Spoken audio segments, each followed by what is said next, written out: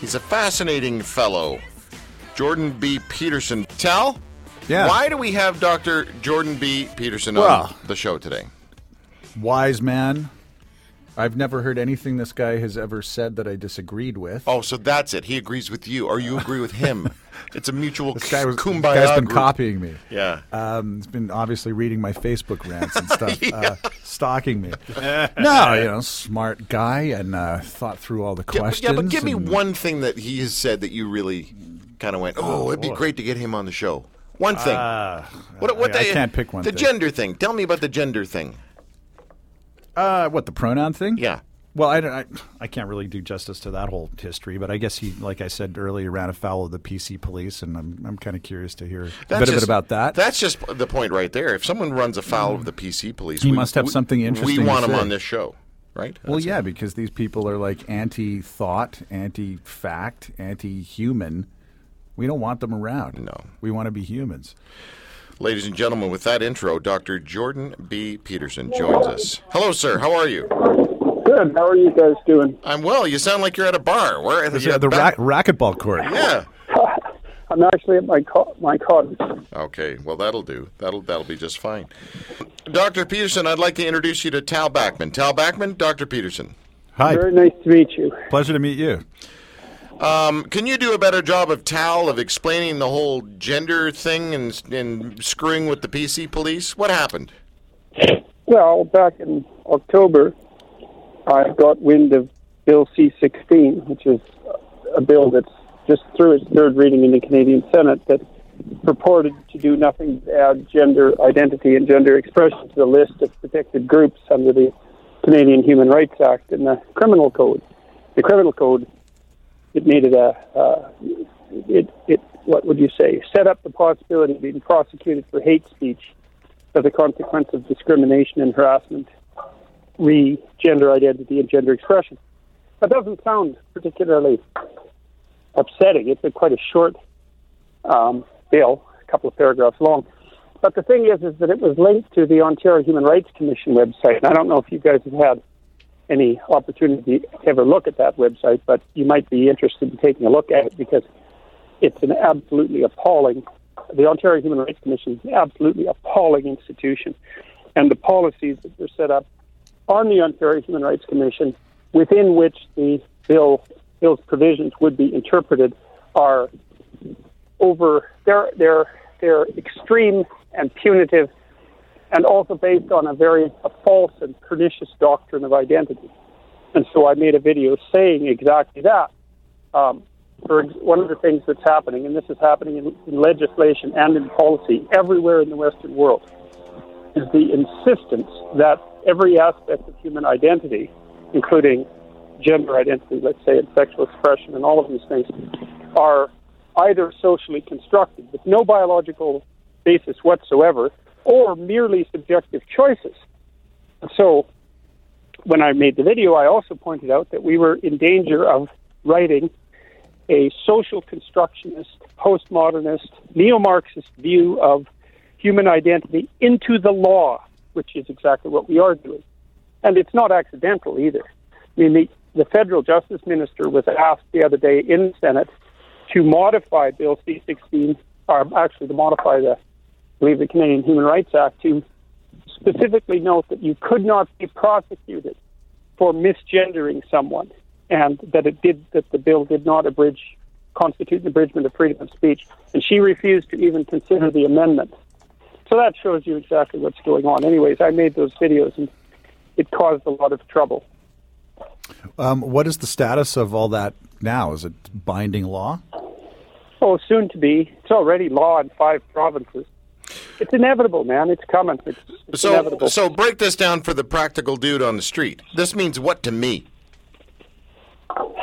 It means that the people who want to police your language are increasingly getting more power.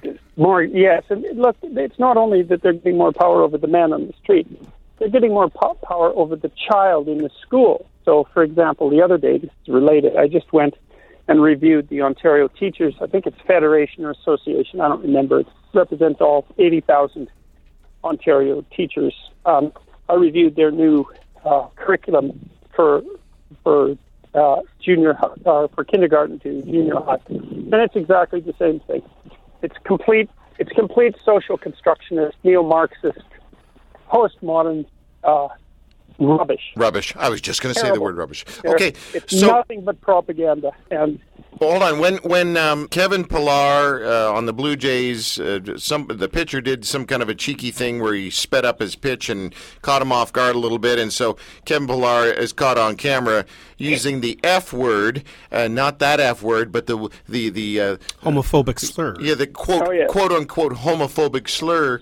And it's just embarrassing that I even have to, say the F word instead of saying the word in relation to this story, because we live in Canada and the word police are out there left, right, and center. And my take on all of this is, as an ignorant outsider, heterosexual, middle-aged, idiot. Yeah. Really? He gets suspended for this and fined, and there's an outrage, and then he comes out and says, "Oh, I was a horrible person. I'm so sorry. I should never have, and oh my goodness, and I'll never do it again, and blah blah blah blah blah." Really? Now, what am I missing? Well, the thing is that it's obvious that people can be rude and they can say things that perhaps with more thought they wouldn't say. Sure.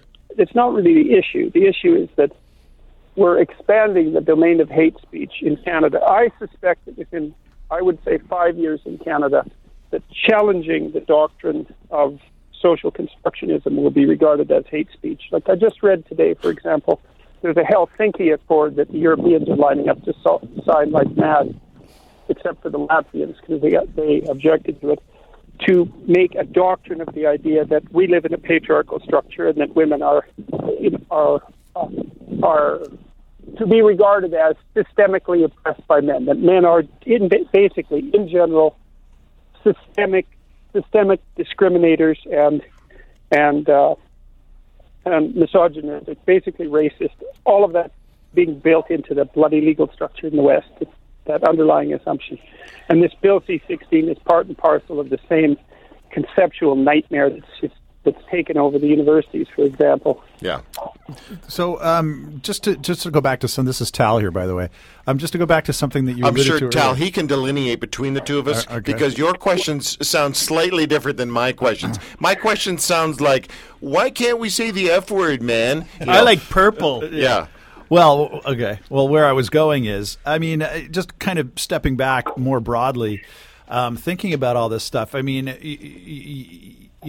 it seems to me that the West is in crisis. Okay, would you agree with that? We're in more trouble than we think. Right.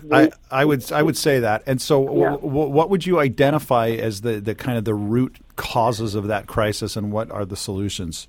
Well, I'd put most of it at the feet of the universities. We've been training. We've been publicly subsidizing and training anti-Western propagandists actively in universities since the late 1960s, and we've produced enough of them now so that they've taken over the leadership positions in most mid to high-level bureaucracies. Not always politically, not always at the highest echelons of the bureaucratic structures, but they've taken over pretty much everything other than that, and that's exactly what they're taught to do in universities, which is to occupy positions of mid-level power and to push the postmodernist doctrine. And I don't know, I tried to do some rough calculations. I figure we probably produced at least 3 million people like this in North America in the last 20 years. And they're not sitting around doing nothing. A lot of them are subsidized by the public purse to do nothing but cause political trouble and to train students to do exactly the same thing. And so you don't need that many radical people in order to really have a massive effect on the population, especially if they're doing nothing but moving about politically. Yeah. Wow. And what are the solutions? Well, the solutions first would be for people to wake up and realize that we're not in the same country we were 20 years ago. It's not the same place. You see, Canadians, and rightly so, didn't pay much attention to their governmental structures. And by rightly so, I mean that because the country was functioning so well, it made perfect sense for people to concentrate on their own personal lives and go about their business, to pay attention to their families and their jobs and all the things that reasonable people do. But we're not there anymore, not in the least. And there are threats to the Canadian structures of life that are manifesting themselves everywhere. And so the first thing to do is to realize that, and that's, we don't have liberals. The Liberal Party, especially federally, and I would say certainly in Ontario, is no longer liberal at all. Especially the more radical people in the parties are far to the left of what we would have expected from the NDP even only a few years ago. Even the Conservatives themselves are increasingly terrified to be conservative. Okay, I want to push pause on that part of the conversation because I want to get into belief and faith and all that kind of stuff because that's actually, more along the lines of what we normally talk about here on the show. But I do want to come back to just the word thing that I was talking about earlier, just real quickly, because I want to be clear to our listeners before I get anybody, chucking a wobbly on the fact that I said what I said. All I'm saying is when a guy of Pilar's age utters a word that is offensive to some, and it was a moment of whatever, do we really have to? Is that the thing we need to jump on in today's day and age? Tim, you're the tree hugger in this crowd. Do you really think we needed to just hammer on Pilar for that? I think that... And do you think he needed to crucify himself, more likely? I think that words have a lot of power. And I guess for me, the pushback is always, we aren't the country we were 20 years ago. But to me, you think we're in a better place? No, it's not even that. I think it's important that, people who are oppressed, that we don't treat them differently. Like Bill Maher's getting in a lot of trouble for using the N-word. As an oppressed person, it's a negative term against a group of people. Nacho? Yes, nachos, the Mexican Americans. And I think it's important that we say that is wrong. If you take it to a certain extent beyond that, that's definitely an important concept. But it is important to say that it is wrong. Well, just to jump in here, Tal again here. I mean, there's that. There's saying something rude. Sports leagues can kind of police themselves as they wish. Whatever. I mean, to me, there's like a big, much deeper, more serious issue here, which is like criminalizing any questioning of an orthodoxy, which in and of itself has either no substantiation in science. I mean, there's just no evidence for it, right. or a massive weight of evidence is it explodes it. It suggests that it's absolutely untrue, like the idea that there's absolutely no link between biology and some of these other entities. So you challenge that, and all of a sudden, like now, Britain is already going through this, where if you kind of say the wrong thing, you're criminally punished. Yeah. The Chelsea police force, I don't know if you saw that last week, but the Chelsea police force in the UK put out a Facebook release talking to people, telling them to be careful with what they were saying on Facebook because they could face hate crime charges. Yeah. That was the police in the UK did it. And then when 6,000 people wrote them and said, what the hell's going on with you people? What is wrong with you? They clarified it by even increasing the severity of the language they were using to warn people about uttering hate speech on Facebook, as if that's the problem that the UK should be facing at the moment. Yeah, criminalizing bad manners, number one, and any questions. Yeah, that is nuts. The questions in particular. Yeah, exactly. People have no idea. Well, what's so terrible about it, in part, is that. So with Bill C-16, say imagine that you're trying to preserve the rights of, or protect the rights of people who are transgendered, or for that matter, we could think about it in a broader context, protect the rights of people who are homosexual. The most powerful argument that both transsexual people and homosexual people have in relationship to their claim to have their non-standard proclivities, let's say, recognized and protected legally, or at least to be free from discrimination on those grounds, is precisely that they're biologically instantiated. And that the transsexual people, some of them, make this argument all the time. They say, well, look, man, you shouldn't be harassing me about this because I was born this way. Okay, so let's say, no, you weren't. It was socially constructed. Let's take the doctrine that's being pushed by the very people who purport to represent these people. Well, if it's not biologically determined, then, and it's just your choice, or if it's just something that you learn, then why the hell not unlearn it and just put yourself back into the normal stream of things, like the conservative people, say, have been insisting, or maybe even the two conservative people have been insisting for 50 years. You can't have it both ways. It can't be an intrinsic part of your identity, biologically predicated and there from birth, and socially constructed, and your own subjective whim. But that's how the legislation is out now. Here's the website for you, jordanbpeterson.com, jordanbpeterson.com. Professor of psychology at the University of Toronto, clinical psychologist, author of Maps of Meaning, The Architecture of Belief, and a whole lot of other things. Let's get into belief. A few years ago, you and I chatted yesterday or the day before about the fact that I kind of came out on air and said I'm no longer a certaintist. I'm no longer certain that there's a God. And there's been what's more interesting to me, Dr. Peterson, in this whole arena has been the sociological reaction to that, the reaction from my peers or the reaction from those in my tribe or the reaction from those in the God broadcasting industry, for example. It seems like my doubt scares people. Why? Well, it's a funny thing. Of course, doubt scares people because as soon as you reveal a doubt, you take out the certainty on which people are standing. It's been said that you should build your house on a rock and not on sand. And the reason that you're supposed to build it on a rock is so that if things start to shake, you're solidly placed. And so people need to have something solid underneath them.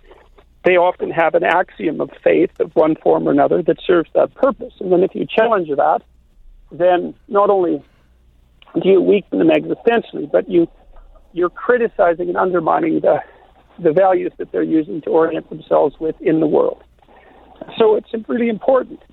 The issue, though, the side issue there with regards to God is, God isn't actually the sort of thing that you can be certain about unless you've been, blessed and he actually happened to reveal himself to you more or less in person, in which case I suspect that you'd have more things to worry about than what people were thinking of you. But, even if you have a genuine religious experience, and those things are far from rare, that doesn't provide you with the kind of certainty that you can use to convince other people the way you would with scientific truth. There's always an element of faith that's associated with a theological claim, and so it's actually reasonable for you to come out and say, well, I don't have the certainty I thought I did, because it isn't even obvious how you would go about having that certainty. Mm-hmm. And I mean, I've been a clinical psychologist for a long time, and I've been associated with people, talking to people who've had very strange experiences, religious and otherwise, and I would say some of them bordered on the miraculous. And one of the things that I've found, that even if you are, and these things happen in people's lives, even if you do have an experience that's extraordinarily deep and religious in significance, even if it's bordering on the miraculous, the idea that constitutes the kind of proof that would thoroughly convince you permanently it's misbegotten. That isn't how people work. If you saw a miracle on the street in front of you, 2 years from now you'd be back to your old sinful ways. People just aren't that. No, and a good example of that, it would be, I don't know, the Old Testament, where the Jews get all, woo, God, you're awesome because you did this. And then a little bit of time goes by and they go, we're going to do what we want to do. And then all of a sudden God does something cool and they go, woo, you're awesome about it. And then they go back to, it's just the human condition, right? What do you want, Tim? I just want to know if science is certain. Science? Science. Is psychology certainty? Is science certainty? Well, it depends, and it's important in a discussion like this, because it depends on what you mean by certain. And the people who figured this out best, I think, who got it right, were the American pragmatic philosophers, and they were basically led by a guy named C.S. Peirce, who's one of the most unheralded American philosophers, along with William James. And they made a claim about truth, which is really so brilliant. They basically said that most of the time, you determine truth practically, and this is also the case in science. So you might say, well, are the theories that we use to explain aerodynamics true? And the answer is, they're true enough so that you can generate an airplane from the theory and fly it. Yeah, it works. Yeah. But it also works for bounded purposes and narrowly defined bounded purposes. So it has a realm in which its application is appropriate and which could be defined as true. Is it true in some ultimate sense? Well, the pragmatist would say, to some degree, that's not the sort of question that human beings can even answer, because we don't have access to ultimate truth. What we have access to, generally speaking, are tightly defined proximal truths. And so most of the time in science, what we're looking for, broadly speaking, are theories that work.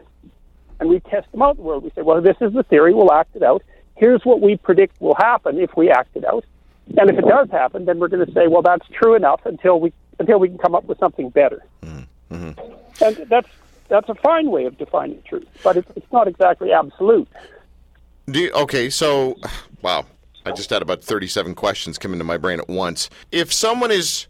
Hold on, let me back this right up. Let's go to evil for a second. I've been on a quest to figure out whether there is such a thing as supernatural evil, because if I can be convinced of supernatural evil, that might help me understand the reality of a supernatural good or God. Is that a foolish quest? No, although I don't necessarily know that you need the supernatural element of it there. I mean, I don't think that you can't start asking serious questions about the metaphysics of good and evil until you actually come to terms with the fact of evil. Now, whether it's supernatural or not, that's a very complicated question, but you have to be a very brave soul, morally and philosophically, to come out with the blanket statement, I don't believe in evil. And here's why. First of all, you could consider the sign that was over Auschwitz and many of the concentration camps, right? Work will make you free. Well, the people who put that sign up were animated by a spirit, let's say, that knew perfectly well that the purpose of those camps was nothing but torture and death. And they still dared make a joke about it. Now, you can say, well, I don't believe in evil. It's like, okay, fine. It's like, how do you account for that? How are you going to account for that exactly? Are you going to say that things that happened in those camps weren't evil? If you say that, then, well, first of all, the probability that you know what happened in the camps is pretty damn low, because if what happened in those camps isn't evil, then... Yeah, nothing is evil. Well, yes, but also then nothing is good. You know, right. That's also the problem. And right. Alexander Solzhenitsyn, the Russian author, the guy who wrote the Gulag Archipelago, he thought that the Nuremberg trials were the most important metaphysical event of the 20th century, because the Nuremberg trials established the principle that there were certain acts that were so heinous that you could not use your cultural derivation as an excuse for having committed them.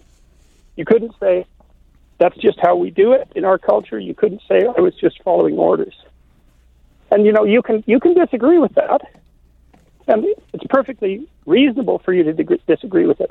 But you bloody well better take a really good look at yourself if you dare to disagree with it, because what you're doing is relativizing morality right down to the level of the Holocaust.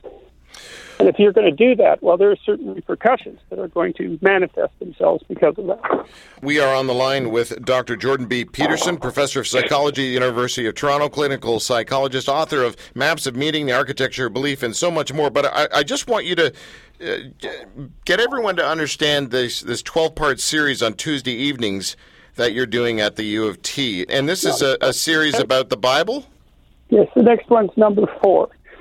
Yes, I'm toying with the idea, although it's a serious form of toying, about setting up a humanities university online, because you can bring education to people in very large numbers in online. And if a proper education in the humanities, at least as the West understands the humanities, has to be grounded in understanding, at least knowledge of and some understanding of the biblical stories.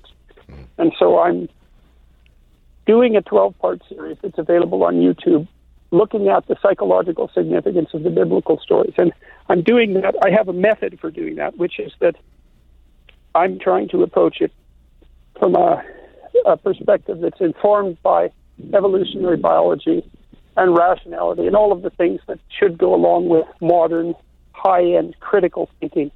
Mm-hmm. But at the same time, trying to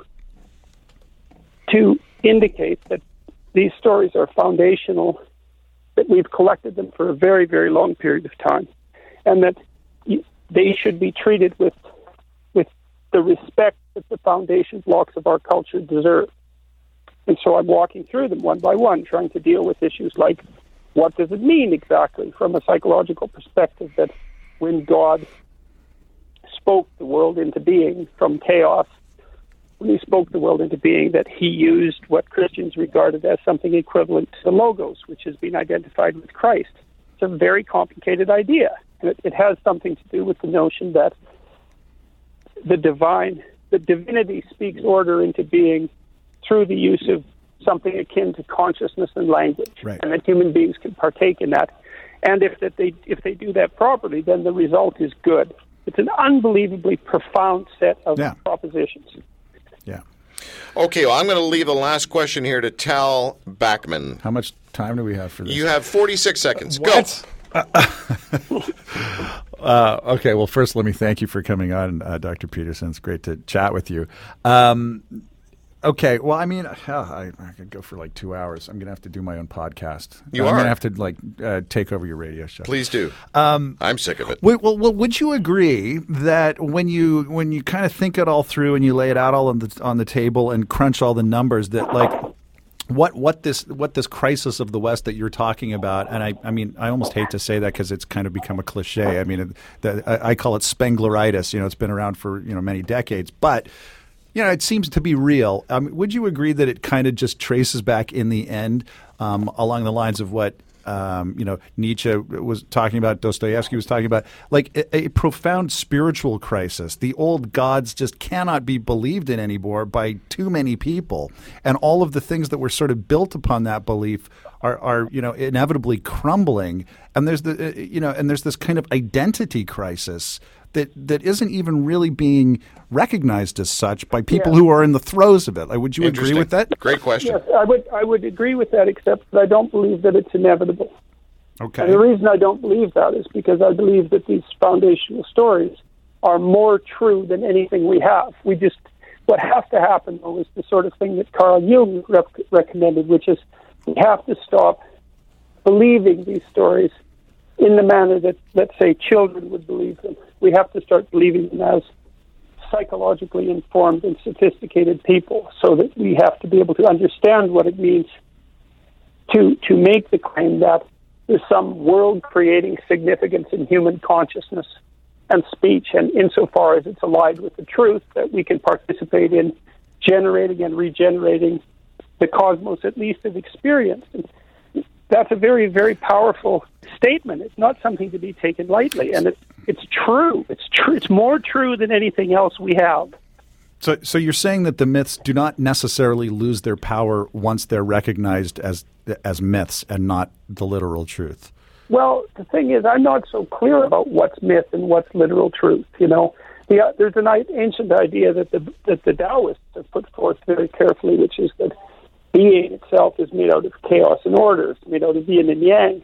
And I believe that's as close to a literal truth as anything we've got, because it actually turns out that it's complicated. But, you might think that such things as trees and rocks and so forth are the most real of things. But chaos and order are present in every single environment. Order is where things happen the way you want them to, and you can predict things, and chaos is where they don't. And your very brain is adapted to the world of chaos and order. Even the hemispheric structure reflects that. So the right hemisphere is more adapted to chaotic circumstances and the left to orderly circumstances. And the fact that your brain, that's from L. Conan Goldberg, is a very well-regarded neuropsychologist, the very fact that your brain has adapted to a world of chaos and order indicates that world is real, insofar as the things that shaped Darwinian evolution are real. So the idea that these are merely metaphors or merely myths is wrong, but it's predicated on a misunderstanding of the fact that there are certain kinds of truths that are best expressed in myth. Gotcha. So yeah. Okay, hold on. What I'm talking about in the biblical series. Well, that's it. And I want people to go to jordanbpeterson.com if they're interested in finding out more about these 12-part series that Dr. Peterson is doing. And also, obviously, I said this to you on the phone this week. You and I, we could rattle on forever about so many different things. We would love to have you back as a guest because I think you and I could talk about just atheism for 25 minutes, Seems highly probable. It seems highly probable. One of the things that's really funny about the biblical stories is that it's attracting atheists like that, which I really think is great. That's good. That's really good. Yeah. All right, Dr. Jordan B. Peterson, sir, what a pleasure. And again, I'm sorry it's taken me so long to get around to getting you on the show. It's been quite a conversation. Thank you so much. Yeah, thank you. No problem. It was good meeting you. Thank you. Bye-bye. All right, short break, and we'll be right back with just some loose ends here on the Drew Marshall Show. Stay with us.